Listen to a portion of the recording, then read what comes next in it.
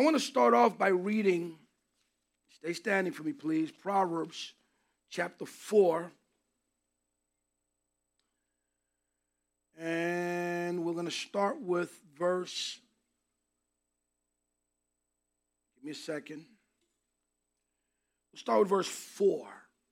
Proverbs 4:4. Father, we bless you, we thank you. Give us what we need today. Give us what we require. Allow us to understand this word inside and out according to your will. What we need to know. And even the things we don't need to know right away. Because there are things that you may not want us to understand yet because we can destroy ourselves. But Lord, if there are things that you know we need to know, my God, let us be able to allow our brains to assimilate that which you have given us and make it applicable and apply it immediately, effective immediately, in Jesus' mighty name. My father taught me, take my words to heart. Follow my commands, and you will live. Take my words to heart. Follow my command, and you will live. If you do this, this is a math equation. This is it. This is a math equation. This math equation is letting you know, if you do this and this, then this. So if you want to live and live life abundantly and effectively, this is where it counts. Get wisdom. Develop good judgment. Don't forget my words or turn away from them. Don't turn your back on wisdom. And it's interesting that wisdom is a female, or given the female element, right? For she will protect you.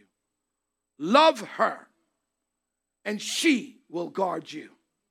And I wondered, right, why female? Why her? Because the greatest demonstration of love is the giving of your life for another. And it's not what most people think, where it has to do with death. It could be alive. You can be alive giving your life. Ask a pregnant woman. She's alive giving her life. So the best way to describe wisdom is in that. Protection, watching over, guarding. Getting wisdom is the wisest thing you can do. And whatever else you do, develop good judgment. Which, by the way, he just said it twice. Because good judgment is what? Wisdom. That's what that is. If you prize wisdom, she will make you great. Not Facebook, not Instagram. She will make you great. She will give you what you require. If you move in wisdom, wisdom does not silence based on a moment.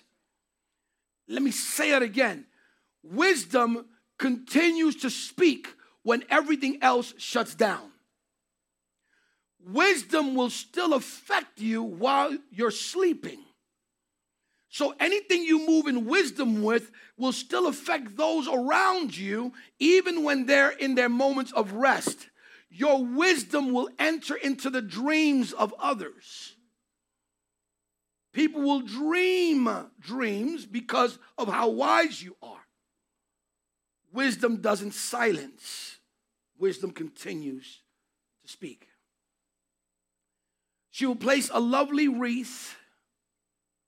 Oh, well, it says embrace her. She will pray. Where am I? Then keeps moving on me. If you prize wisdom, she will make you great. Embrace her and she will honor you. She will place a lovely wreath on your head. She will present you with a beautiful crown. This is the part I really wanted to get to. This is the most important part. My child, listen to me and do as I say. Guys, for the sake of the people coming in, if we can maybe give them a space, if you can draw some of these areas that need to be filled just to give them room to come on in and feel comfortable as they come in. So like we have tables here, table over there. just to allow them to just usher them in, as we got like 20 more people coming. So we want to make sure we give them space to come through. There you go. That's a perfect, yeah, that's a good crew right there. Praise God. All right, let's continue.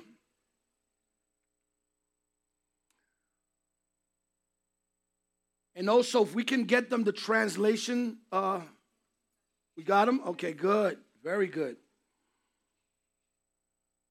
We say to them, welcome. Bienvenido. Amen. By the way, this is the flow coming in, by the way. It's just in Spanish, el fluir, but it's the flow.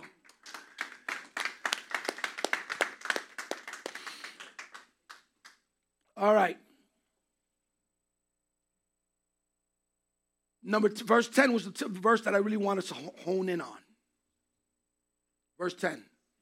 My child, listen to me and do as I say. And here's the result. And you will have what? A long, good life. Not just a long life, because a long life in the state of paralysis is not a good life. 38 years in a certain position is not a good life. 38 years paralyzed is not a good life. But a good life, long and good, that's all based on what? Just following instructions? And in your prayers, you know what you do in your prayers? You simply say this: Lord, you promised that all I have to do is follow these instructions in your word. Listen, put them to that. Put it in front. Remember, there's a courtroom right now on your behalf. And it's not just based on accusations. Because we always get caught up with the courtroom ready to accuse you, accuse. How about if I told you the courtroom is going to be good for you if you're there to make sure you present your case? So you take a word like this and you say, Lord, your word says if I listen to you and do as you say, then I will have a long and good life. Yeah. You said it, Lord. You said it, Papa. You said it, Daddy. You said it, Baba.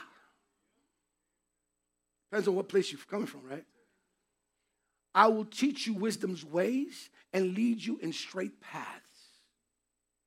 I believe that God is right now preparing the church for a whole new level.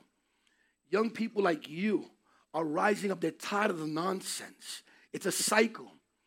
We're getting out of the Jacob stage and coming back to the Abrahamic stage. For those of you who remember the last class, right? We're leaving the Jacob stage and coming back to the Abrahamic stage.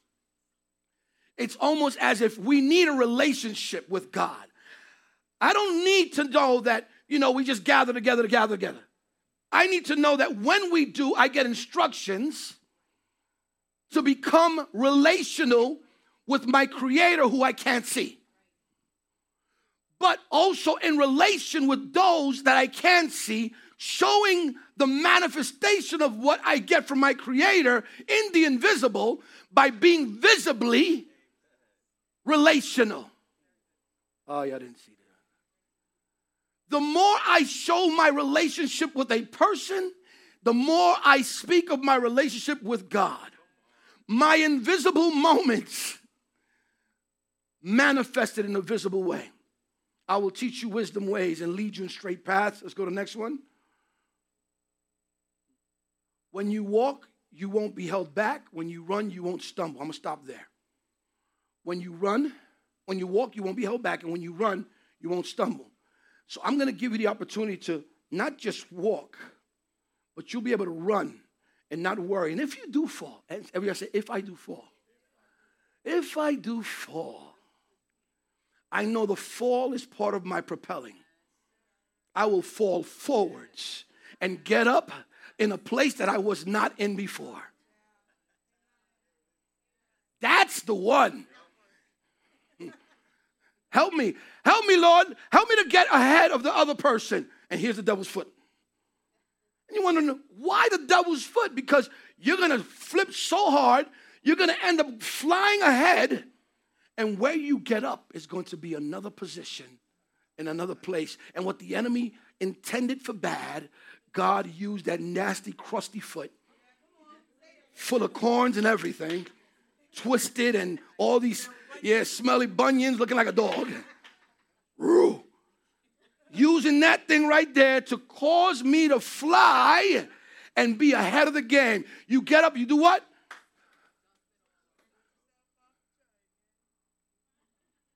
I'm good.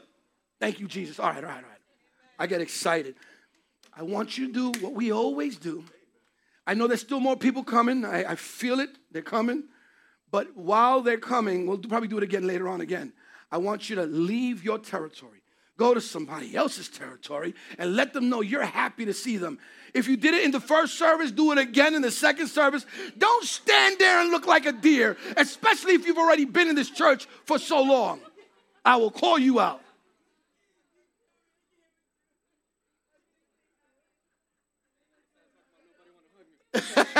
Right? Thank you, sweetheart. Let's get this side there. Amen. I couldn't do that a week ago. Thank you, Jesus. Bendiciones a todos.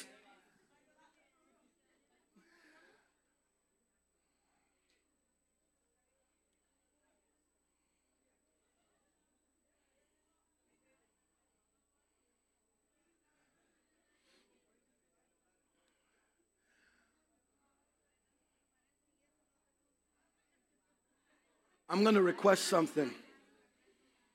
Moving forward, I'm going to probably need a fan. I was thinking of that just now. Amen. Right here, I right need right in front of you. that. Then we. Right at you. So, I need it.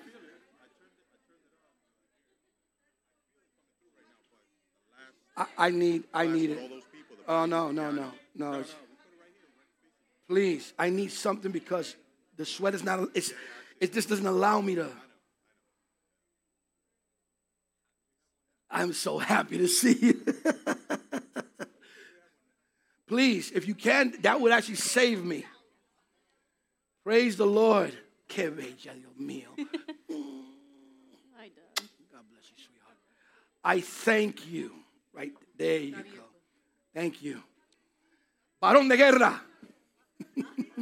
Ya ves cuando lo venimos a buscar. Ya vienen, ya casi están aquí. Bueno, ahí llegó el que corta el bacalao. Eso. Llegaron a tiempo, todo el mundo abrazando. Thank you, Jesus. We'll give it one more minute, and we're going to fly into this.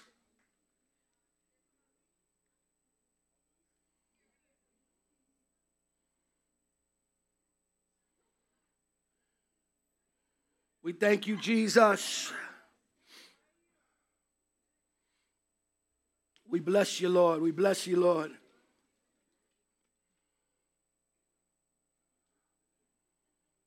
Pastor Oscar Retamal in the house.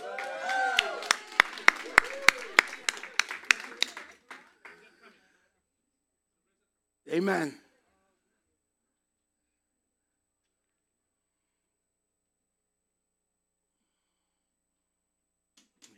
May that thing work.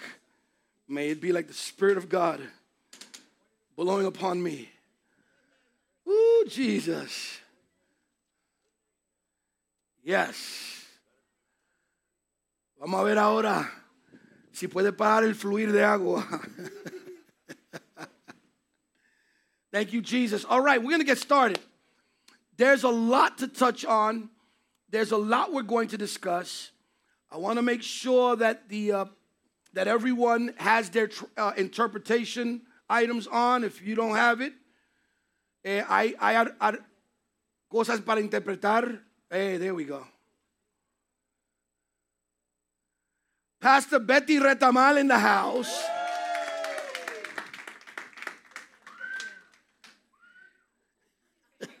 Te conviene. Thank you, Jesus. Praise God, praise God. Okay, here we go. We're going to get into this. We've talked about all these levels. All of these levels of Genesis and John. I want you to know that there are 6 significant events in the book of Genesis alone. 6 significant events. The first one everyone is aware of, and that is creation. Creation is the epitome, right? Because it's where it all started, at least for humanity. The next one was the fall of man, was the breaking of a relationship between God and man. The third one was the shedding of blood for the first time. Cain taking out Abel. If I sweat after all this, then I need a doctor. Hey, amen. That's for real. All right, so I got wind and water. That should be good. All the elements of creation. Number 4 of all the events, number 4 is the flood. The flood. So we have creation, we have the fall of man, we have the shedding of blood for the first time, the first murder, which was significant, things that needed to be reversed. Then we have the flood. After the flood, we find ourselves in a dilemma because God says they know too much. They all can speak to each other. Let's mess that up a little bit because they know how to agree. Let's break the agreement. Because if we don't do that with the knowledge they have, there's nothing they will not be able to do, and we have a problem if that takes place. So that's 5. And number 6 was the relationship with just one group. It was the covenantal moment with Abraham. It's the area of covenant for the first time. God went from macro to micro on purpose. He went from the great scheme of things to now singling out the messianic promise or the seed. Now pay attention. The messianic promise is the following. Praise the Lord. The messianic promise is the following. We know that there's a need for a Savior, and the seed of the Messiah was hidden in the loins of these men. It went from Adam to Seth, from Seth to every single one of those 10, there's 10 of them from Seth, all the way to Noah. And each one of them represents a seed that's being protected. Now, understand what that means. Understand what that means. In the realms of protection of a seed, there are the things that need to be eliminated and things that need to be added on. It's going to be important that as a church we recognize this.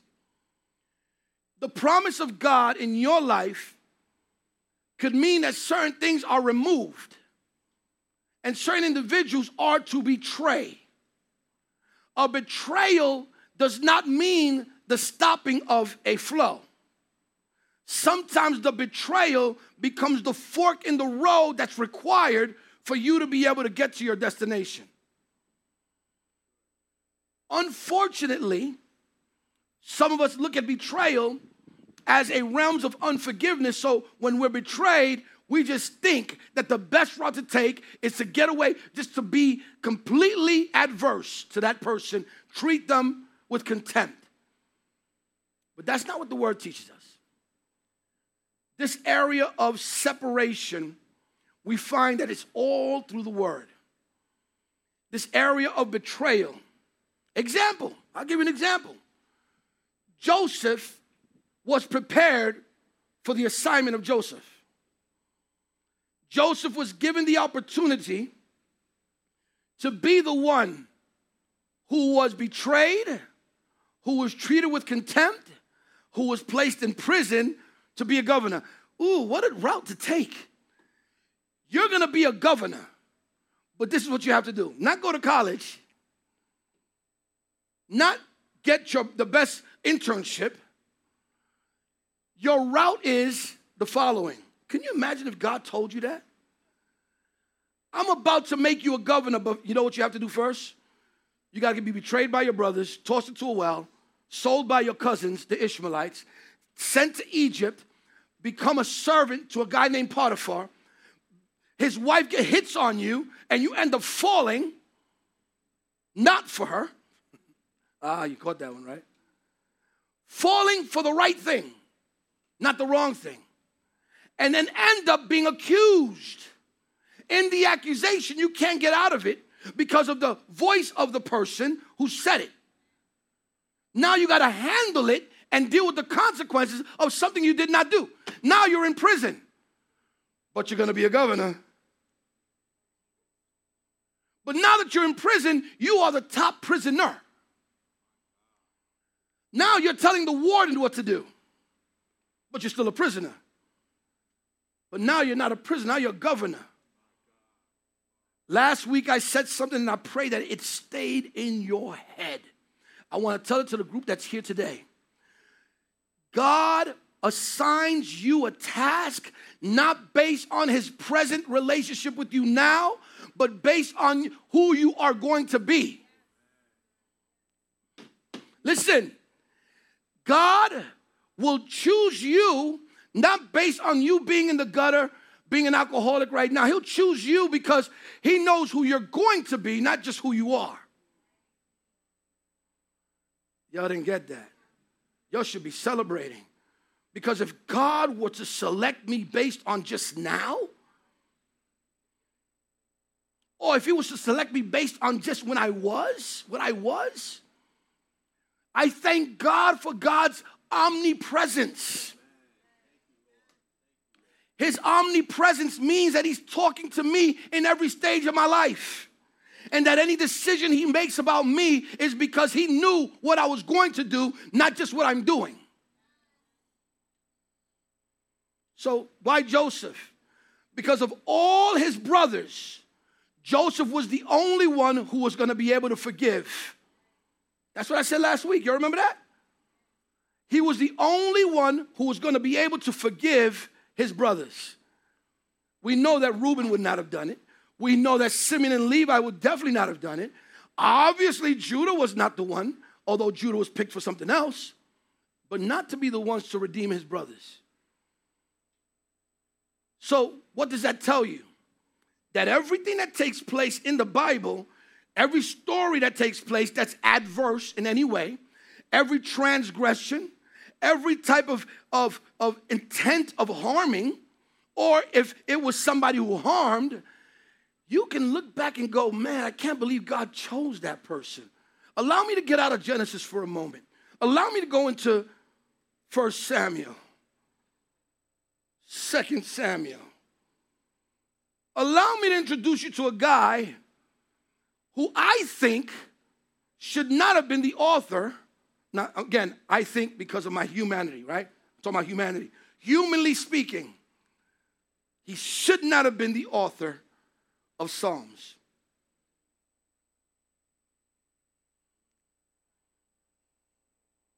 Okay, here's why. You ready? Criteria. The author of Psalms was a murderer, an adulterer. He was a horrible father. Not a bad father, horrible. He had all types of issues. He was insecure. He had anxiety. The Psalms let me know that he had anxiety. He was anxious. He had depression. He was depressed, folks. He was suicidal. Read the Psalms carefully. He had a suicide streak, but then at the end he'll go, but God. He would remember. But God, how can I hide from you when you're everywhere? You're in heaven, you're on earth, even under the earth. Anywhere I lay my bed, you will be. Meaning that death crossed his mind. But you know what? God saw the future conversation with David. He wasn't just impressed with his present moment. It was who he was going to be. Some of us in this room can never have $1 million. No.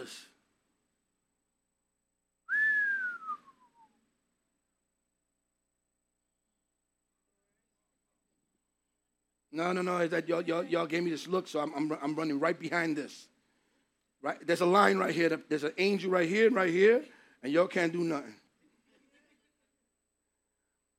Because $1 million will mean that you will wreck yourself. And you will bring a lot of other people down with you. And it's not the value of the money, it's the value of authority given you. It's how much authority has been granted you because you're still worried about your world and you're worried about how you feel. And God, unless there's a future conversation that trumps that present situation, you're gonna end up hurting people if you continue in that role. So what does God do? He selects you based on the future you, not just the present you. Because somewhere in the future, you are going to do the right thing. And God knows that. David, trust me, when he was looking at Bathsheba from the top of the whatever he was, that area he was looking at that point, God didn't say, you're the one. Yeah, you're the one. You're doing it right. God didn't say, excellent job. When he took out Uriah, the Hittite, when he took him out, you think God was celebrating that? That's my man right there, Dave. High five, Dave. You took him out. You killed him. No. But God saw the Psalms and the love letters that he was going to write to him.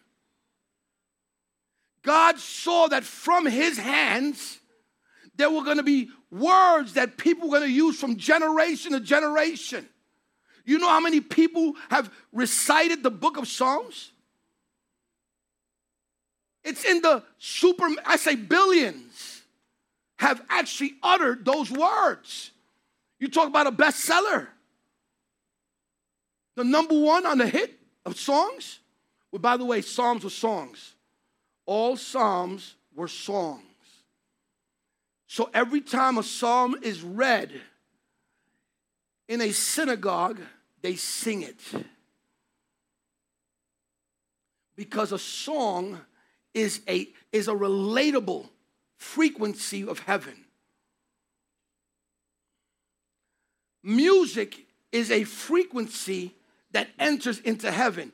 Music is the only thing that continually comes on earth and heaven, and it's the reason why the enemy loves to use music as a means of entrapment. Because a young mind will hear the melody before the words. You didn't hear what I said. A young mind will be more enamored with the sound than the words. They could be dancing to let the devil come in, let him take my house, and just dancing to it. And not realize they're participating in the entry of their demise.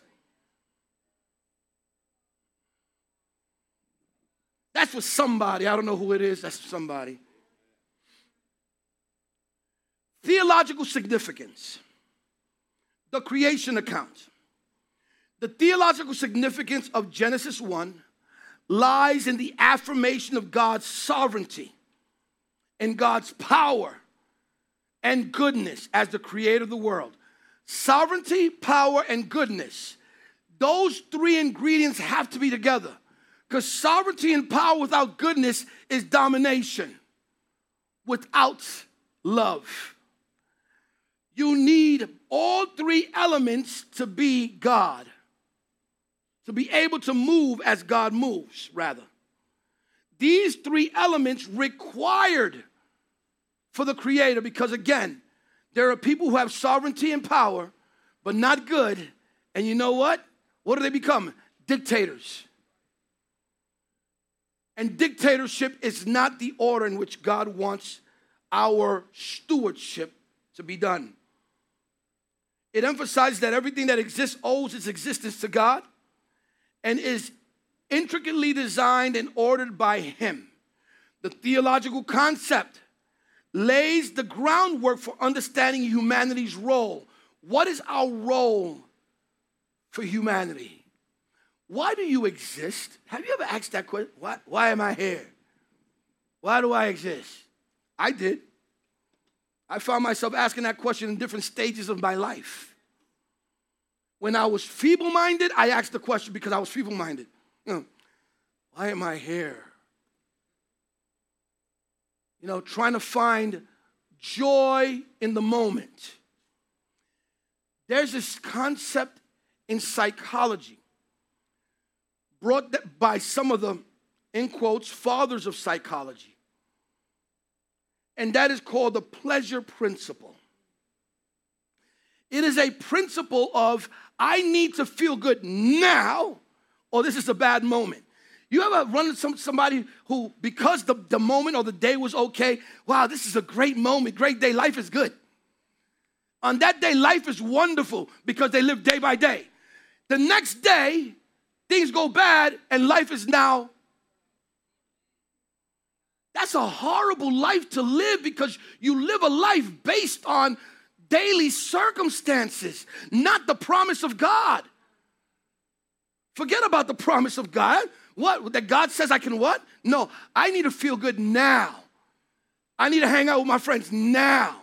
I need to be around people now. I need to be able to feel the joy now. I need to feel good today.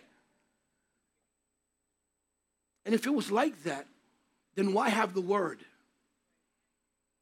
Why have the scripture if everything's about the right now? When the scripture speaks of what, guys? The promises obtained for the future. Let's continue. John 1, the incarnation of the Word. So Genesis 1 speaks of the creation, and John 1 speaks of the incarnation. Let's talk about that for a minute. Genesis and John go hand in hand because Genesis is the mind of God. John is the manifested thoughts of God. Manifested thoughts of God mean that the physical part of it entered in. Now, know this. Everything of who we are does not begin on when we're born. Our birth is not the beginning of our existence. Did y'all get that? Amen. So when you were born, you didn't exist the moment you came out your mother's womb. You started off as a thought process, Genesis. Your Genesis is from the mind. Let there be. The existence of your let there be started here and became a manifested you. So right now, you holding a pen, listening to me, was recorded in the physical manifestation of you, but it existed before you were manifested. Are y'all with me today? Is this crew hearing me? I'm telling you that right now, even the moment that you're here, sitting down listening, was already in the invisible. How about this one? Jesus, being the Word, in the beginning was the Word, and the Word was with God, and the Word was God. If Jesus was the Word, or is the Word, then his origins start in the invisible. If his origins start in the invisible, that means he intentionally desired to understand his creation. His abilities were going to be watered down on purpose. He decided to be a child. It's one thing to say, I'm going to be like my humans. I'm going to be like them at their primary age. It's one thing to say, Jesus to say, Father, I'm going to come down as man, but already an adult. It's another thing to say, I'm going to come down as a human and go through their stages. So I, who taught humans how to walk, I'm going to learn how to walk myself. No me tengo, do I have to do it in Spanish? Y'all got to hear me. I'm going to have to say this in Spanish so y'all to catch this. Just for a moment, just for a moment. Dios, en su soberanía, Él dijo, mentalmente Él sabía que Él tenía que ser humano. Pero es una cosa ser humano y otra cosa decir yo voy a ser lo más pequeño de la humanidad. Comenzar como un bebé. Ser un bebé primero para poder después ser un adulto. Es decir, yo, el creador de caminar, voy a aprender a caminar. Did that work better? I'm going to learn how to do the things I've taught humans how to do. I'm going to start. You don't understand. Jesus came from royalty, from running the universe, from taking care of, from creating everything to saying, I'm going to be a baby. You're just a baby. Y'all laugh, those of you who know where that comes from. He's a baby who has to learn how to eat, learn how to digest. He had to wear diapers. Pampers, right? Pampers. Everything's Pampers. Huggies are Pampers. Pampers. Everything's Pampers. I grew up, that's what they called it. Hey, no, you called it Pampers, Ma. I heard you. Well, you used to call it Pampers. ¿Dónde está los Pampers? Yeah. I remember everybody in my house calling everything Pampers. When you used to send me to the store, you sent me to the store to go get Pampers for my siblings. Yeah. Go buy Pampers. All right. My point is, the creator of, this is going to be really good. Pay attention. The creator of the universe had to get his booty wiped. Because we lose perspective. We just think he just born, came in, power, the clouds and thunder, and I can see you and you can. He came and decided to become lowest of the low, to become now then a man, to then become. And we say, wow, what did you do? We only go to the cross. We only go to the cross. We don't understand the full sacrifice. I love the way Hebrews puts it. Even Colossians chapter 1. He left his throne to come down to this earth to become the Savior of the world. Creator of the universe. I don't know if that does anything for you, but that does something for me. I realized that the sacrifice wasn't just the cross. The sacrifice was him leaving his throne, leaving his comfort zone, leaving the place where he was running the whole universe to become like us. So that no one can say in the courtroom of heaven, you don't know what it is to be a 5-year-old. You don't know what it is to be a 10-year-old. You don't know what it is to be a teenager. And Jesus is going to say, yeah, I was 16 years old too. Can I tell you what I did at 16? That's right, 16-year-olds better look at each other. 17. 18-year-old. The only account that we have, I'm glad you mentioned 12. The only account that we have of Jesus as a young person was at the age of 12. And at the age of 12, he wasn't out trying to look for a good time. He was in a temple sitting down with scholarly men, showing that their capacity was not the full capacity of that person that age. He was showing the optimal level of a 12-year-old. Oh my God. Jesus was the optimal level of every age. ¿Eso se entiende? ¿Se entendió en español? I'm trying to get a reaction. Jesús fue lo máximo de inteligencia, de emoción, de todo a esa edad. Praise God as somebody discreetly is behind me. Amen. I saw everybody's eyes go, shh. It's the Holy Spirit. Yeah, who? Mom. Mom, it's your fault. All right, so I want you to capture that. If you're asking me, why am I staying here? Because in order for you to enjoy Genesis and John, you must understand what did Jesus give up. For Genesis to exist, you must understand the reason why he's in the beginning with God and how he then is no longer in the same place but still remains as God. Because the triune God never left his position but just changed places. Let me say it again. And maybe I could demonstrate it. The triune God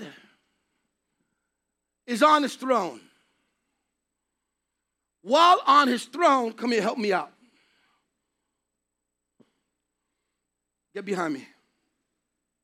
Help me out. Get behind him. If you can envision all three of us on the seat. It's just one. It's just that I just identified two more. So we're here. I know that me sitting on the throne is the only way the universe will function. So I have to remain on the throne. How do you get off the throne and stay on the throne? No, watch this. You're right. Watch this. We're going to talk. Come here. One this way, one this way. And we're going to talk to each other. But here's the game plan. Translate for Jesus. Translate for Jesus. Here's the game plan. We're going to be able to now stay here. And the other one's going to go down, right? So we're going to work together because we're one. Right? So I'm going to make myself flesh. And I'm going to go down. But I'm going to be here at the same time. So let there be light. That's the world right there. Let there be light. That's you. Listen, yeah, you got to listen to the Spirit. Go ahead, listen to the Spirit. Jesus, get it right. You're creating the world. You are the let there be light there.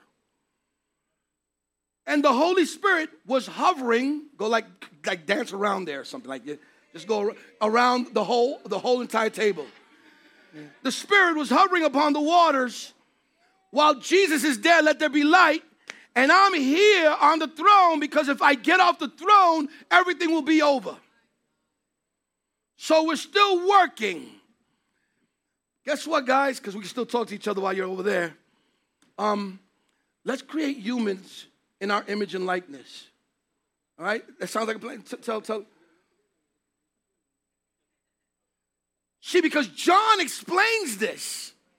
In the beginning, John says that the Word is also the light that gave life.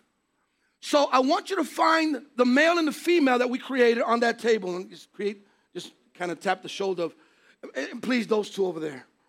Yeah, touch their shoulders. Male and female, he created them. But you got to be there because you are the light that gives life. So you got to go, Jesus. You're the light that gives life. But he's the breath. The Spirit is the breath that gives the lungs the life. So the light and the breath of God are both involved, and God is still where? And God is where? And God is where? So I'm still God here. God is still there, and God is still there. I can't get off my throne. But we've got to make sure we make this simple for humans. So come back. Come back, God. God said to God, come on. Come on. Hebrews chapter 1, start preparing the way. Hebrews 1, I'm going to show y'all something. Hebrews 1. So now we're talking to each other again. Very good. At the right hand of the Father is the Son. But we just found out something, guys. Get close. We've got to call you son because they only understand son. They don't know anything beyond that. Yes, Spirit. So we've got to be able to call you son, and we've got to call you spirit because you're the communicator.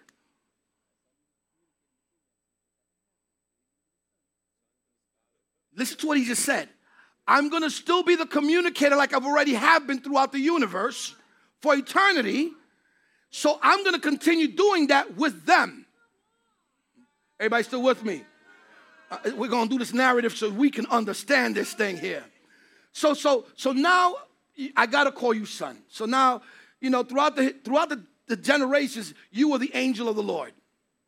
So there's a woman by a well. She's the mother of Ishmael. Her name is Agar. Go speak to her. She's by the well. You got to go. You can never go by yourself because the Spirit of God is the only way she's going to understand you.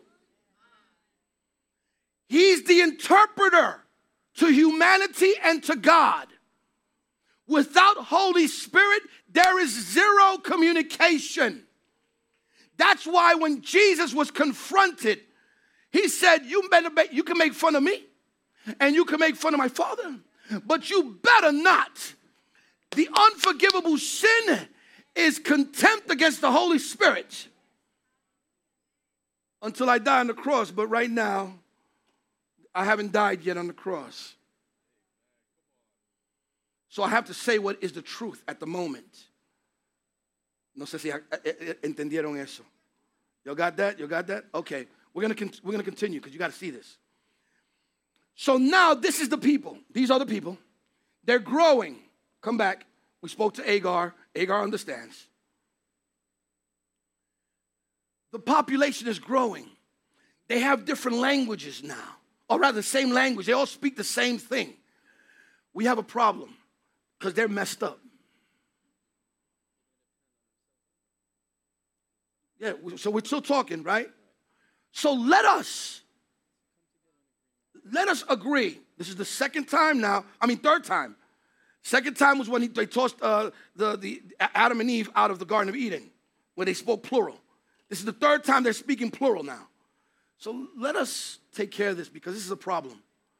So, yes, I want you, authority from the Father, in the name of my son here, who they don't know his name yet, but we know his name, because he hasn't come down in the flesh yet. Since the creation of the world and before, crucifixion already had taken place. Yeah, that's too deep. All right, let me back up. That's too deep.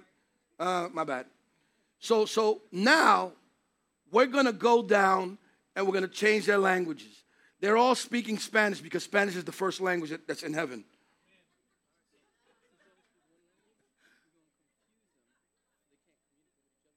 Let's go. Go do it. Change their languages.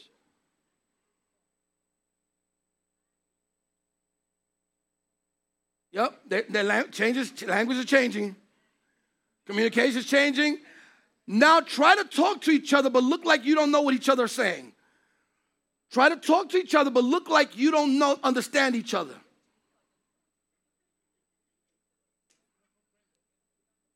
Because now God knows the power of what? Come back, guys, come back. He knows the power of what? Agreement. Because the power of agreement created the universe. As long as there's agreement between the Father, the Son, and the Holy Spirit, we're okay. And so he also understood the power of agreement for people, Genesis 11. So he made sure that that agreement was altered because they were agreeing on bad things. Who understand what I said? They were agreeing on bad things, wrong things. And because their agreement was wrong, he had to alter that. Now, I'm going to fast forward, New Testament. The conversation's going to be fast forward. Now we're in the book of John. We were in Genesis, now we're in John. In John, God says, or in the gospel, God says to Jesus, and Jesus says to the Holy Spirit says to Jesus, check this out. We're going to go down now. Yep. And so now we're going to be humans. We're going to end up being like the humans, right?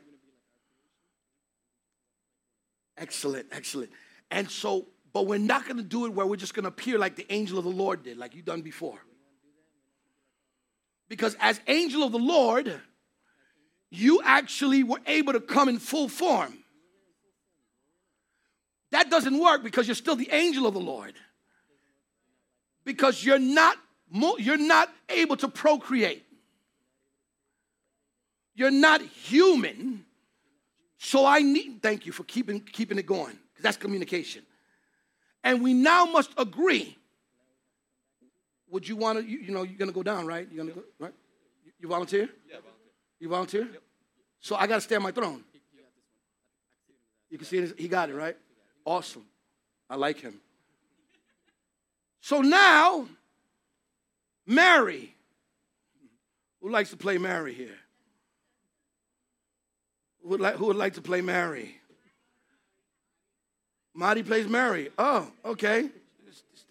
Get right there. I send an angel to let her know that the Holy Spirit is about to hover over her.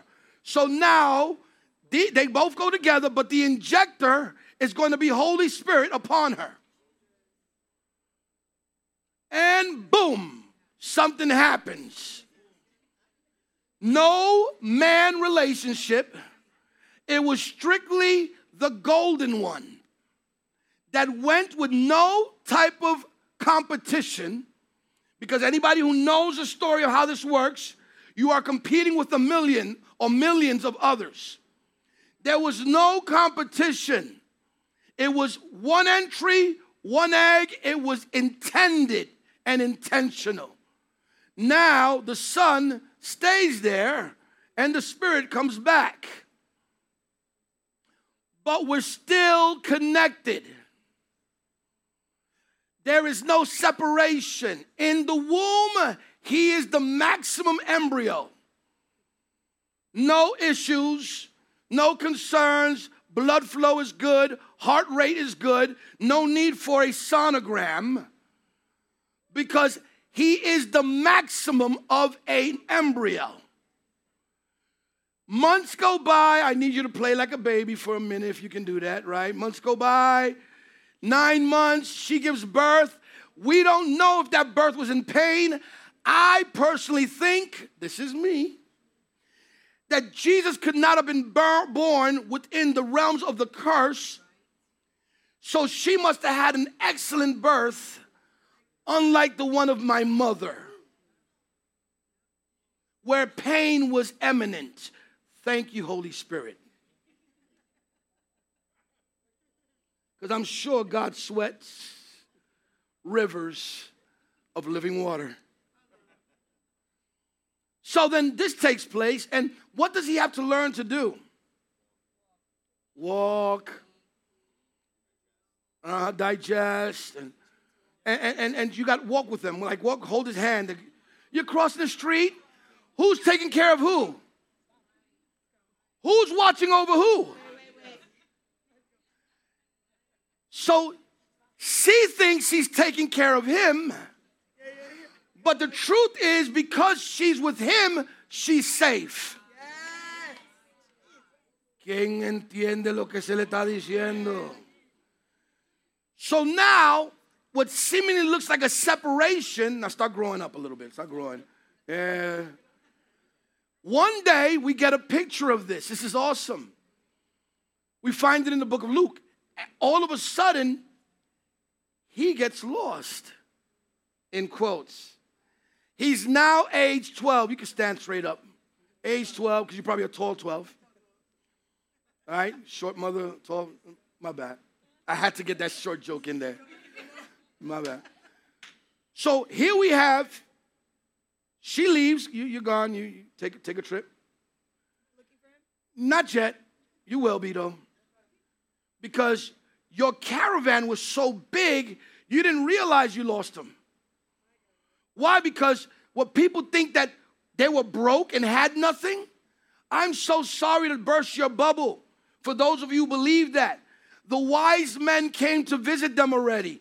They were very wealthy. They had a lot of gold, a lot of silver. No, not silver. A lot of frankincense and a lot of myrrh. They were wealthy. Why do we know this? Because they went to Egypt right after. And any trip from one place to another requires a lot of money. But they were well-to-do because a father doesn't leave his son without finances. The father financed the son, even though he was financing himself. The wealth that was there showed also because of the education level that Jesus had.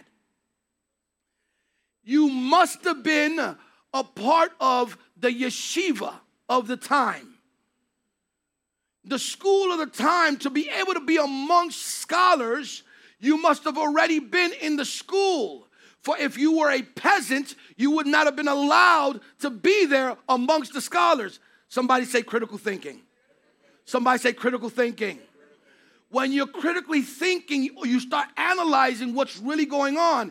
He's amongst scholars, so to be there amongst the scholars, he must have also been what? Studied. And to be studied, you needed what?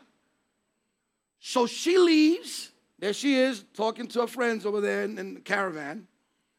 And while she's over there, she finds out somebody says, your son is missing. You know what else that tells me? That also tells me that Jesus must have had siblings. At the age of 12, there must have been other kids. Because when you have one child, you're focusing on that one. But the word lets us know in Mark 6 that there were 4 other brothers and a bunch of sisters. We don't even know the amount. But it says sisters in plural. So that means it was more than one sister. So Mary and Joseph had a lot of children after Jesus. I got it? One amen. Deductive reasoning. That's what that is. All right. So now he's amongst them. He's talking to them. He is the maximum 12-year-old there is. He's telling them things they don't understand. For them, listen, guys. I need you to catch this. How many days were the Pharisees, the Sadducees with them? 3 days. If they're with them for 3 days, that means he got over on the first day. That means he must have made sense on the first day if on the third day he's still teaching them. 3 days of giving instructions. And then here comes Mary, because now she's all worried. Oh my God, where's my son? Of course, Joseph was there too. Well, just make believe Joseph. Do I find him? Yeah, you find him. And what? Yeah, where were you? Good question. You know what you said? I'm gonna tell you what you said. You said, "Hold on, I'm just getting off the throne for a minute." He says, "Don't you know that I'm doing my Father's business?" Oh, we're interchangeable. That's right. That was good. I like that. We're interchangeable. The Father could come over here. The Holy Spirit is there. We're still God. Hey. That was good. So Don't you know? He has to remind you, don't you remember the Immaculate Conception? Don't you remember the fact that an angel came and spoke to you? He says, don't you know that I'm doing my Father's business? So knowledge of the moment was already instilled in him. At the age of 12, he already understood his assignment. Who can say amen? At 12, he already understood what he was supposed to do. That means at age 12, he knew that by age 30, he was going to be moving in ministry. That means that at age 12, he was already moving in miracle signs and wonders. And you tell me, well, where does it say that in the Word? John chapter 2. In the wedding of Cana, okay, now you're still married. You're still married. All right, I'm sitting back on the throne again. In the wedding of Cana, Holy Spirit's about to do something. But Jesus is referred to as a solution, right? Mary in John 2 says, we're running, there's a problem here. Tell Jesus. Yeah, just go ahead. We're running out of wine. What can we do? What can you do to solve this? Look at this, folks. Jesus was asked by his mother to fix a problem that only God can fix. We're running out of, and what does Jesus tell his mother? I'm going to help you. He's so funny. He said we only have water. What Jesus actually says is, woman, right, because he didn't call her mother. He had to separate the maternal for a moment and become the Savior. He had to let it be known that you're not going to initiate a miracle, because if I listen to you right now in this miracle moment, then that makes you God with me. Who's hearing what I'm saying? If she was the reason why he did the miracle, then we have a problem. Then we could go, Santa María, Madre de Dios. Yeah, we could do all of that. Ruega por nosotros pecadores ahora y la hora de nuestra muerte. How many people said that at one point in their life? Really? No Catholics? Interesting. Oh, you didn't raise your hand, so I'm like, okay, well, amen. Well, praise God. So y'all know. He says, it's not yet my time. Woman, why are you even, this is my version. I'm going to do one of the NIP. It's not yet my time. Or, what does this have to do with you? Or, even better than that, why are you telling me this, woman? And it's not like he didn't know how to say mother. And it wasn't that he was being disrespectful. It was because he was taking his throne position. Because he understood that at that point, what she was requesting was from God and not from her son, Jesus of Nazareth. So, even though he said it's not yet my time, what's up? Why you asking, right? What does he do? She's confident. You know what she says? Do whatever he says. Even though he just told her to stand down, she says, do whatever he says. And now the Holy Spirit, you can stay there, God, Father. The Holy Spirit comes and does the miracle. Because who does the miracle in your life today is the Holy Spirit. But why are you separating? There is no separation. There's understanding function. I understand the function of the Father because the Father gives me authority. The authority of the Father in the name of Jesus and by the power of the Holy Spirit. That cycle is what we live by today. if you don't understand Holy Spirit, if you still think Holy Spirit is a thing, then you're missing out on relationship with God. Without Holy Spirit, you cannot speak to God. If God requires Holy Spirit to speak to himself. I know that's hard to understand. You know why it's hard to understand? Because we're singular. We're what's the word? What's the word? Loud. We're linear. So we only understand Alpha, Omega, beginning of time, end of time. It's 3:30 right now. So all we understand is time. But God is not subject to time. That's why his relationship with us is throughout our whole life at the same time. I want el fluir del reino to understand this. La relación con Dios no consiste en simplemente el tiempo, alfa, omega, comienzo y final. Dios está en relación con nosotros durante el tiempo entero. Cuando primeramente me conocieron a mí, ¿hace como cuántos años ahora? 7 años. Alabado sea el Señor. En esos 7 años que me han conocido, Dios sabía este día también. Y cuando Dios hace una decisión en la vida tuya, Él no lo hace basado en el momento. Él no lo hizo en el tiempo 7 años atrás. 8 años, Dios eterno. 8 años, nuevo comienzo. Eso es lo que Dios hace, ¿verdad? Y estamos viendo que el que conoce esa verdad reconoce que la culpabilidad que el diablo trata de tirarte no funciona.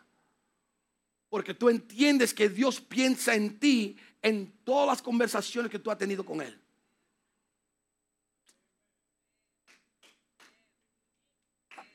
The thing is, I don't know if everybody understands. I'm going to do an example because this is the way these things work. I'm going to ask the Wilders to come up here for a minute. Thanks, guys. Yeah. Thank you, Jesus. Oh, yeah. I'm hoping you know where I'm going, right? I'm going to ask Janice. Janice, come help me.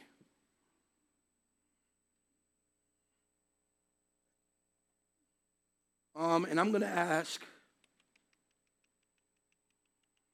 I wish I had a little kid here.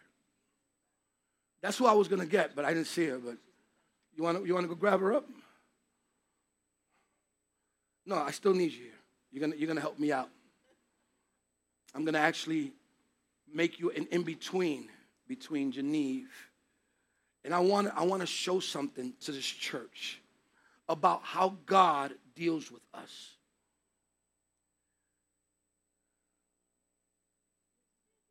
Give her a space in between, right there. All right, guys. I pray everybody gets this and understands this. Because right after this, I'm going to go to the tail end of all of what I'm going to be teaching today. I'm going to end it with that. But I want you to pay attention. No. I'm sorry. Switch. Yeah, that's what I wanted. Her being the youngest. So God is having a conversation with her. She's present day. She's right now, right? Present day doesn't know of the conversation that she has when she grows older with God. But when God speaks, he's not speaking to just present day.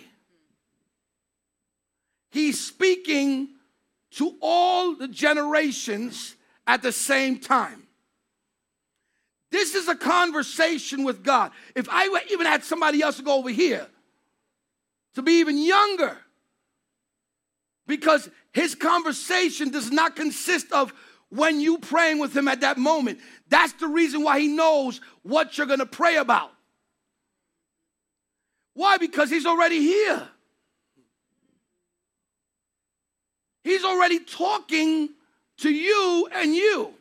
All right, let's make it even better. Let's call you present day.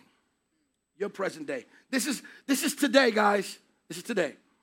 So she's praying to God today. Her past already took place. That's why it's called a past. It passed already. But her past has another stage to it as well.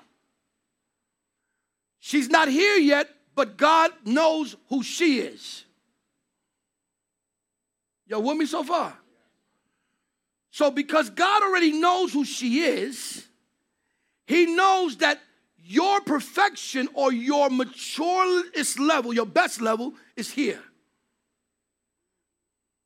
So he's having a conversation with everyone at the same time. This is going to answer your question about 2 weeks ago. How in the world is God taking care of my past when past already took place?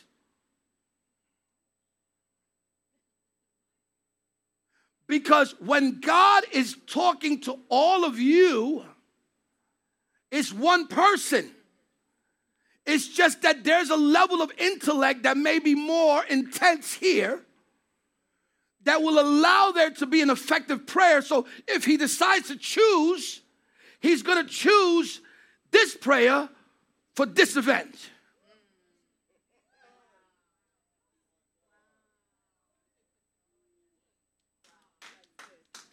Did y'all really get that? If you didn't get it, ask Holy Spirit. I promise you he'll. So what happens is I'm talking to you, and he's so wonderful because he speaks in multiplicity. His language is multiplicity. It's not just a language of a one moment. He speaks to every part of you in every part of your generation, every part of who you are. He's already talking. So while you're doing your little prayer, and it may not be a mature prayer, it may be a simple prayer, do a little simple prayer, really something simple.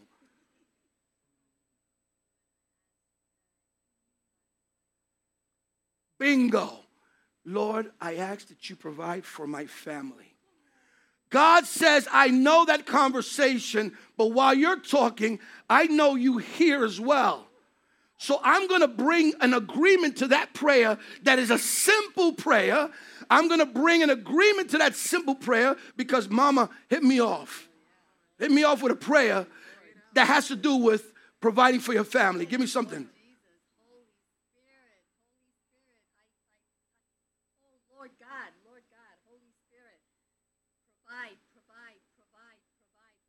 Notice what she says. She said, Holy Spirit, where her prayer wasn't Holy Spirit, but she has an intimate relationship with Holy Spirit, and God says, I'm going to use you here for you there.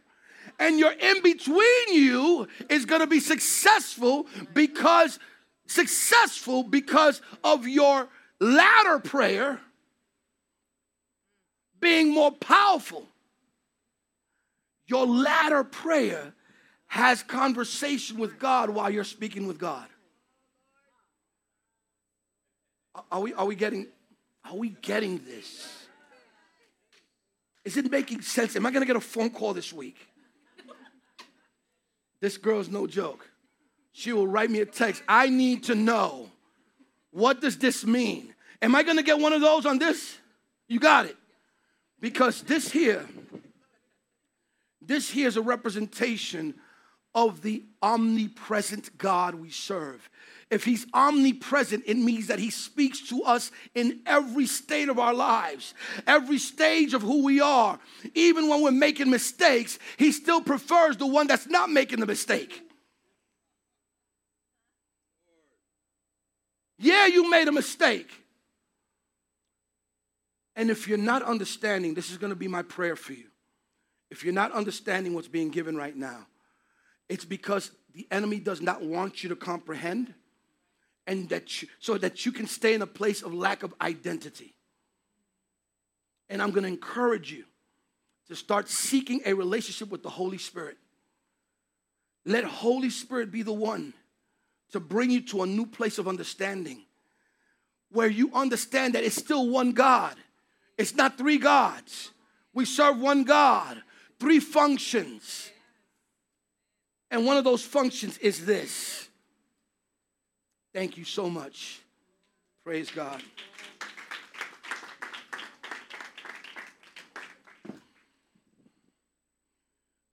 How much time do I have? None?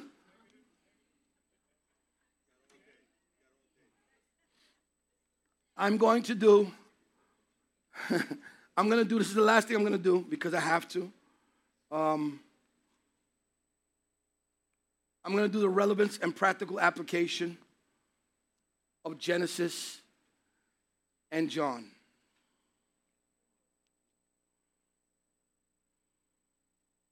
The books of Genesis and John offer relevant and practical lessons that can be applied to contemporary context. Here are some of the key applications. Please write these down. In Genesis, what we are being taught is environmental stewardship. Environmental stewardship. Genesis highlights the divine mandate for humanity to care for and steward the earth. And of course, all of its resources.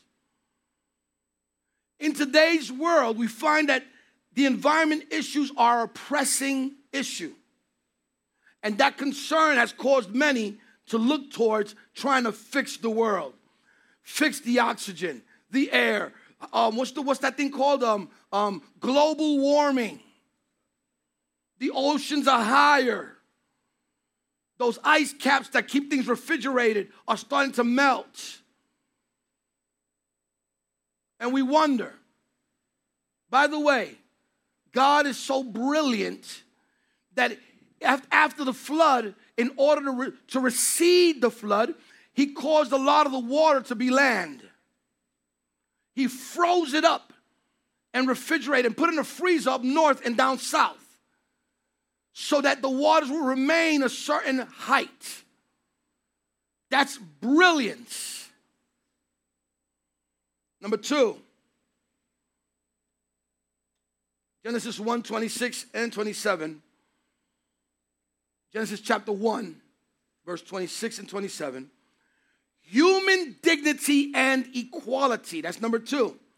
The concept of humanity being created in the image of God emphasizes the inherent dignity and worth of every individual. This has practical applications in promoting justice, equality, and respect for all people and all genders. We must learn to respect each other beyond the flesh. You're a soul.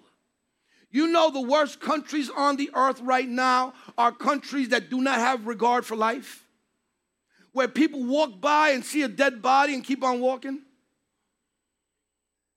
Life is a concept that is not just an ideology. It is part of creation and needs to be respected because it is part of God's intellectual property. What does it mean, intellectual property? Do you know that if you come up with an idea right now to do something and you put a patent on it and somebody else comes in and says, oh, look what I did, and it remotely looks like yours in the idea you have, they broke the law and they got to pay you? And if they're successful in what they do, they got to give you a percentage of everything they do. If somebody writes right now a book and it's something that you've written and that you put out, and you can prove that you had it first, it is your intellectual property. And if you present it and it passes through in the courts, guess what? All royalty that was given to that person, part of that will be given to you as well. So sometimes you got to just let people do what they do. Just be rich. Get more. Because if it came from an intellectual property, you violated it by doing something else, not the way it was supposed to. Do you know what else? If that intellectual property is violated, example, i.e., male and female, Intellectual property says male for female for procreation. Male, female, procreate. Male, female, procreate. If you alter that, male and female, you've altered the intellectual property of God. That means you go to the courtroom of God and you're found guilty of taking his intellectual property and altering it.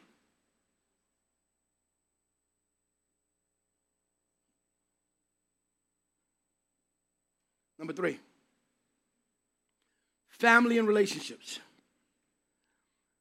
Genesis portrays various family dynamics, including the challenges and the consequences of broken relationships.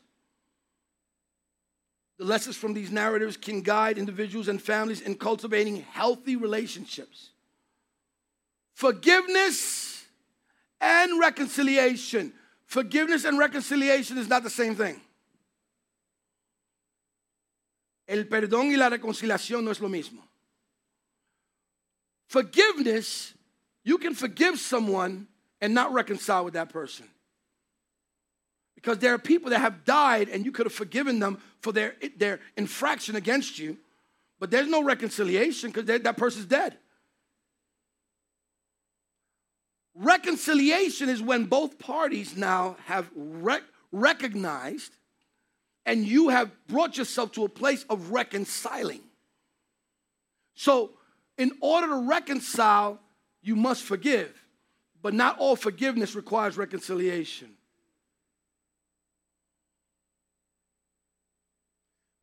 How many people are always saying, I'm sorry to God? Oh, how about, let me do this. Let me do it this way. How many people here, when you pray, you're always saying, I'm sorry, or forgive me, Lord? Show of hands. Forgive me, Lord.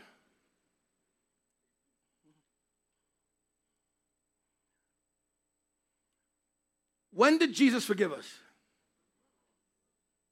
How many times did he have to die? How many times? How many times? Once for what? Once for all time. God had to deal with me on this because I've always asked for forgiveness. Señor, perdóname. Perdóname, mi Dios. Te pido perdón. You know, because sometimes I get Spanish when it's really deep. You got to go like Latin. You got to go Spanish with God. I told you that's the original language. But the truth is, it's not, Lord, forgive me, for I've already been forgiven. It's, Lord, I repent. Repentance and forgiveness are different. So once we get to a place of understanding that Jesus already forgave me, on the cross he took every sin, future, past, present, every sickness, future, past, present, even death on the cross, then I'm not asking for forgiveness. I'm thanking him for forgiving me. Thank you for forgiving me, Lord. I repent of all that I did wrong. I repent, and that means not remorse. You remember remorse, repentance? Remorse, repentance? Remorse is when you got caught and you're really apologetic because you got caught. That's when you become real Christian. You got caught. You got caught. So now I'm sorry. Repentance is when you get to that place to understand the forgiveness that was extended at the cross. And that forgiveness transcends space, time, distance. Jesus is the antenna of antennas. All frequencies, past, present, and future, in forgiveness is through the blood of the Lamb. You don't have to ask for forgiveness. You have to thank him for being forgiven. And then speak of, I am repentant.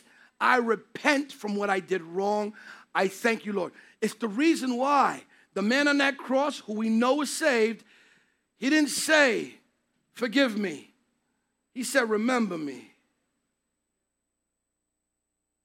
He said, remember me. That was it. That's all he had. He didn't have to say anything else. Remember me when you enter into your kingdom. You got it. Let's go. You figured it out. Your words demonstrate repentance. Your actions, you know, people that say, Señor, perdóname, or Lord, forgive me, their actions later on, or that Monday, because usually it's on Sunday. Usually it's on Sunday. Señor, perdóname.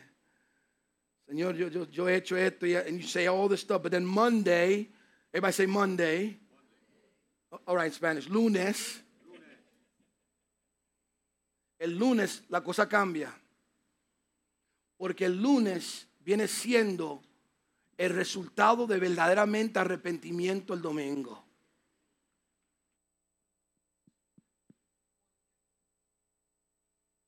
You turned it off. There we go. We're back again. The truth is, when we get to know relationship with God, we understand reconciliation, forgiveness, and fostering harmonious community. And last but not least, now we're going number 2, John. I'm going to get through this really fast. John gives us personal faith and salvation. The Gospel of John emphasizes the importance of individual faith in Jesus Christ for salvation. Not religion, relationship. I know you've heard this time and again. We are good in doing religion, folks. There are people that would walk in here and say, this is not a church. This don't look like no church. Why? Because religion tells us what church looks like. And if we were to really analyze that, we can go back 2,000 years ago. And the ones from 2,000 years ago will look at what we got now and say, what in the world are you guys doing? Because back then it was in a house. Romans chapter 16 lets us know that a house was the church. People's homes. Phoebe was a deacon whose house was used as a church. So this is church. What makes a church? What makes a church? What do you think makes a church? What makes this church? It's not the location. It's not the tables. It's not the chairs. It's not having the church in a certain way. It's not having it look like a church. What do you mean it looks like a church? What is a church? Everybody do like this. I am the church. We are the church. If we go to the parking lot, we just took the church to the parking lot. And this just becomes brick and mortar. Some of us are going to be going to a lake or a river for baptism, right? I don't know what it's going to be. But when we go there, we brought the church to that place. Even the animals are going to have to recognize it. All of the animals, everyone in the whole area are going to have to acknowledge that a church just came in. Because the church is not the brick and the mortar. Witnessing and evangelism is number 2. John highlights the role of believers as witnesses. If you are in love with someone, you talk about that someone. ¿Cuántos aquí están enamorados con Jesús? No levante la mano para que tú veas. How many people are in love with Jesus? Show of hands. Because your statement is not making me feel good. Don't do it for me. Do it because a statement was made that allows you to be acknowledged in heaven as one who loves Jesus. I love Jesus. You know what? Then if you love Jesus, are you talking about him? Do you speak about who you love? When you guys first fell in love,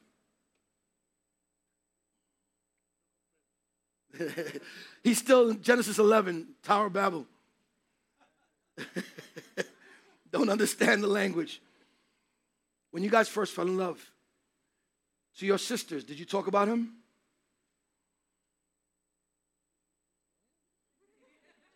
You didn't tell anybody about your love? Yes, that's what I'm talking about. I was going to say, boy, I'll tell you what, we got to do. Oh, okay. Trying to get her and she didn't bite. All right. But when you fell in love, did you speak about him to everyone? You didn't stop talking about him. So can I tell you something? Look at this, guys. Pay attention. Because if she's the church and he's Jesus, the church doesn't stop talking about Jesus. Her love for him was a story she needed to tell everyone. And you start giving details about him. You know, he's like, no, hablo de that. He's telling me no. But all the details. His height, you like this height? I never wanted a man that high, that tall, not white. If I got it, it's the whole package. I'm here for marriage counseling too, by the way.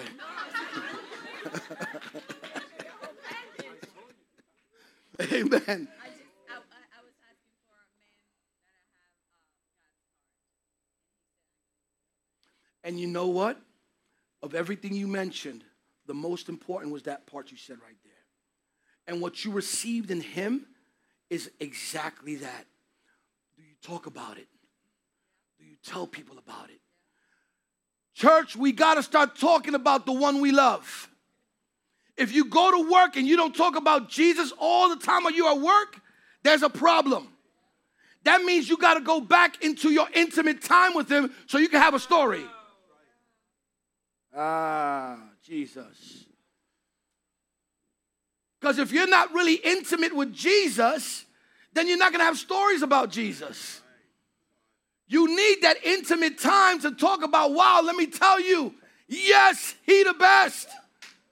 Glory to God. Thank you, Jesus.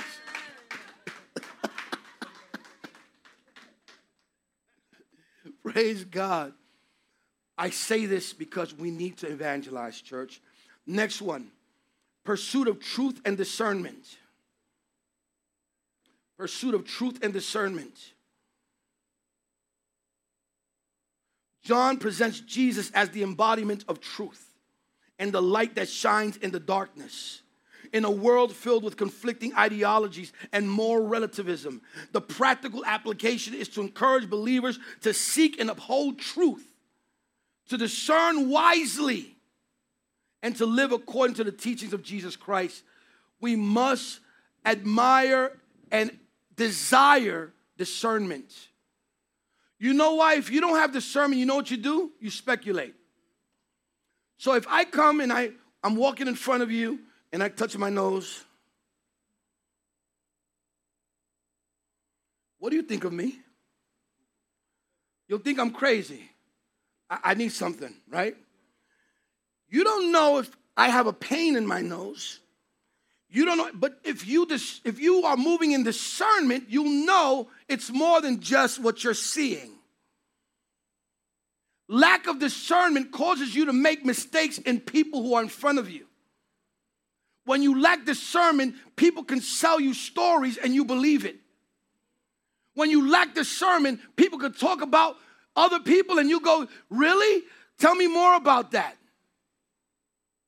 But when you have discernment, you realize when a serpent is next to you. You understand when a fox is talking to you. You understand when a scorpion is around you. You understand when there's a raven or a vulture coming to you. And let me tell you about ravens and vultures. Ravens and vultures show themselves when there's a harvest. Cuando hay una cosecha es cuando salen los cuervos y salen los buitres. Esa es la palabra. I was close. Throw me a bone.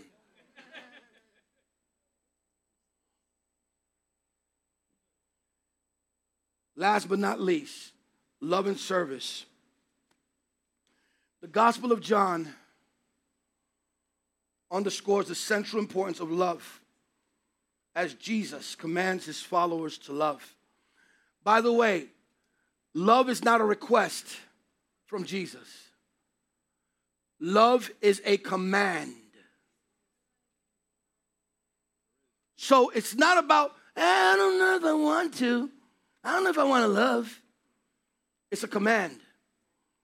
And when a general or a king gives a command, you follow it. John 13, 34 and 35. Don't talk about the love you have. Live about it. Live it.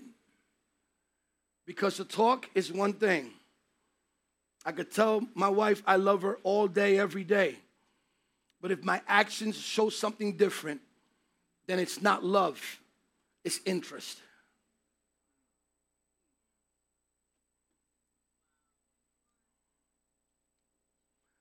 All right, we have time for 3 questions. Just 3 questions. One here, one there, and one here. I'm sorry, I have 3 on my own. Sorry. Okay. Well, you can't have 3 on your own. I know. Go ahead. Okay. So in the first class, you said some people know God, some people know Jesus, or God and Jesus, but that's where it ends. They stop at they don't know Holy Spirit, or they stop there, right? So that reminded me of the 7 sons of Sceva. Is it safe to say that their issue was they knew God, they knew Jesus, but not Holy Spirit in order to do what it was that they were attempting to do? That is very safe to say. Okay. So that's the answer to that. The sons of Sceva in Acts chapter 19, they did not know Holy Spirit. They only knew Jesus as Nazareth Jesus, because once you know Holy Spirit, you know Jesus as the Messiah. So Holy Spirit discloses that. That's why Jesus said he leads you to all truth. Amen. So when you did the presentation here of God, Jesus, and Holy Spirit, I cannot envision God actually speaking audibly. So what I envisioned was Holy Spirit is actually the thought process of God expressed. That's accurate. But I had to do it that way for the sake of humanity. Okay. Right? We need to see transaction. But there was no conversation the way we were having conversation. It was in a millisecond. That whole thing takes place in their decision making. And that really leans into the Ruach Kadosh factor of Holy Spirit being Correct. The embodiment. That's correct. Of his power. Oh my God. Amen. Amen. So then, when all of that happened, That was 3, by the way, but go ahead. Yeah. Well, no, this is 3. That was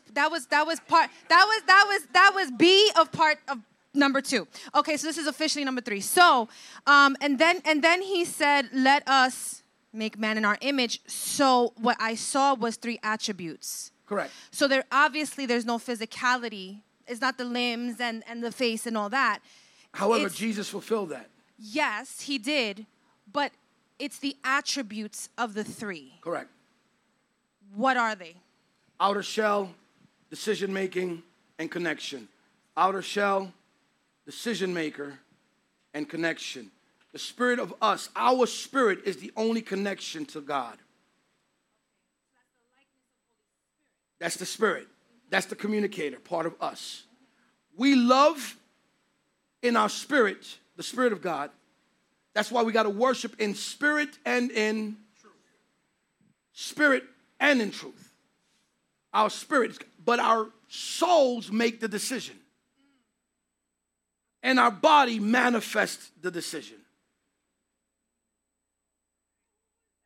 It was a big old truck that just came in. So that's what happens.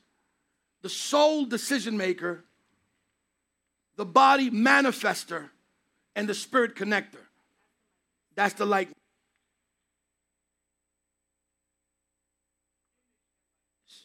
Testing 1, 2. There we go.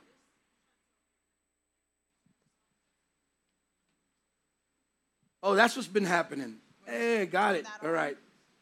Okay, going to the intellectual property. Would you recommend, now that we have the information, how to apply it, as an intercessor, when we pray, would you recommend our verbiage be, Holy Spirit, protect the intellectual property, and I declare your image not to be altered when it comes to the agenda Well, your the prayer would anti-agenda. be for you or for a certain individual. No, for individuals. Individuals. Then you would want to pray that for that person, or pray that the Lord would grant them insight and understanding or discernment in the area of his intellectual property. In regards to the courtroom of heaven. Correct. Okay. Right. So you would pray that they would have the ability to discern what is the intellectual property that they need to honor.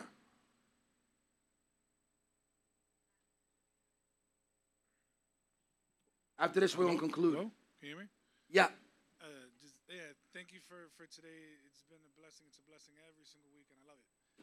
Question, because I have, obviously you know some of my background. You have some of my background. And I found it interesting when you just highlighted when we're supposed to be asking for repentance as opposed to forgiveness. Because I'm guilty myself. Like every day before I pray, I'm like, God, I know there's some things that I've done today. I'm sorry, even if I unconsciously or consciously. Right, so you're going to ask for forgiveness now about saying that forgiveness, asking for forgiveness from before. Correct. No, wait. I ask him for forgiveness before I open up in prayer because I got to come with a contrite heart. I'm thinking. Right. But I see the whole concept of repentance that you were speaking of. I have a question. Because this is something that's heavy in my heart. I feel like, again, just from experience. Mm-hmm. So when you say sorry or when you repent, in that repentance, you're also apologizing to God, or do you just, because I know certain people, like some prayer partners. Would repentance be an apology? I don't, Look at the pastor. No. He's saying yes. Where? I don't see. Pastor right there. There's a pastor right there. Oh, hello. So repentance is an apology. If you are coming with repentance, then you're actually telling the person in the area of repentance, I'm sorry. Okay. So, Because you are actually apologizing by what you realize is wrong. So I guess in your, porque la salvación es individual. Salvation is individual, right? I guess in your personal relationship with God, there's no wrong way to come. Like if I come to God one day and I'm like, hey God. Unless you're taught. All right. And I'm like, hey God, I'm sorry for what I did today. I want to get to these petitions, so let's put that aside. Is that wrong as well? Like, is it wrong to be that dismissive? It's or wrong. is it relationship-wise? Here's what you got to understand about God, right? We cannot put his scenarios in a box. We want to put black and white on it, but there is no black and white. He deals with each one of us on our own levels. But when you're taught something and you choose not to do it when it comes to mind to do it, that means that you are saying, I don't feel like doing that. It doesn't apply to me. All right, so last thing. If let's just say, because I just had that revelation, and I thank you again. I can't input that into someone else because their walk and their relationship with God is different. It's not like that's a template. Listen, before you go to God, make sure you repent. But that person never repents. Well, once you learn the template that was established by Jesus, when he had in Matthew chapter 6, the Our Father, which is not the Lord's Prayer, it is the prayer that is a template. You'll find in there that area of forgiveness. Forgive us our trespasses as we forgive those who trespass against us. It is the template. So there is a template there. How you approach it. Remember, if there's repentance, you will approach it right. There is no wrong way when repentance is present. Does that make sense? You can use drums and not speak. If you repentance while using drums, that's what God is looking at. There are people that speak by way of music. It's the heart. That's repentance. I ask you right now, if we could all stand up, please.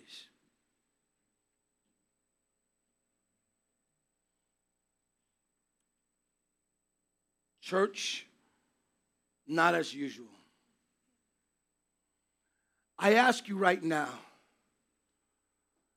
if you can tell Holy Spirit to look at your heart. What did you do yesterday? I'm not even telling you to go back 3 weeks, 5 months. I'm talking about yesterday.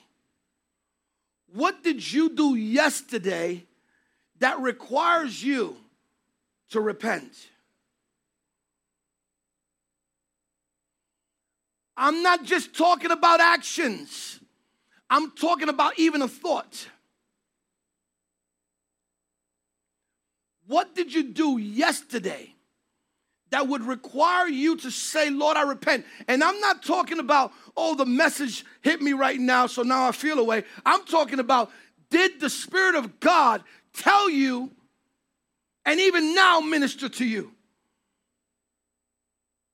Repentance. Lord, I repent because I understand that what I did and what I'm doing is harming you. It is against what you want. I'm limiting my life by not following your command according to your word.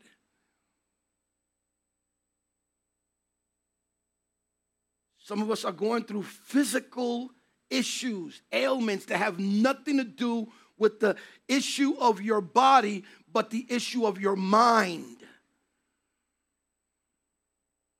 And you keep asking and you keep thinking, yesterday I was telling somebody, there are things that take place. And the reason why some people repeat the same things over and over again is because they think they're getting away with it. And what they're getting is an adjournment from the court. Y'all didn't get that. And they convert the adjournment to saying, I got away with it. And what you got was another date. The other date doesn't mean it's gone. It just means that right now you're not in the courtroom. You've been given another date for that thing. So you better repent so that the day of the court, you don't find yourself not understanding. You got an adjournment. Do not confuse that with, I got away with it. ¿Se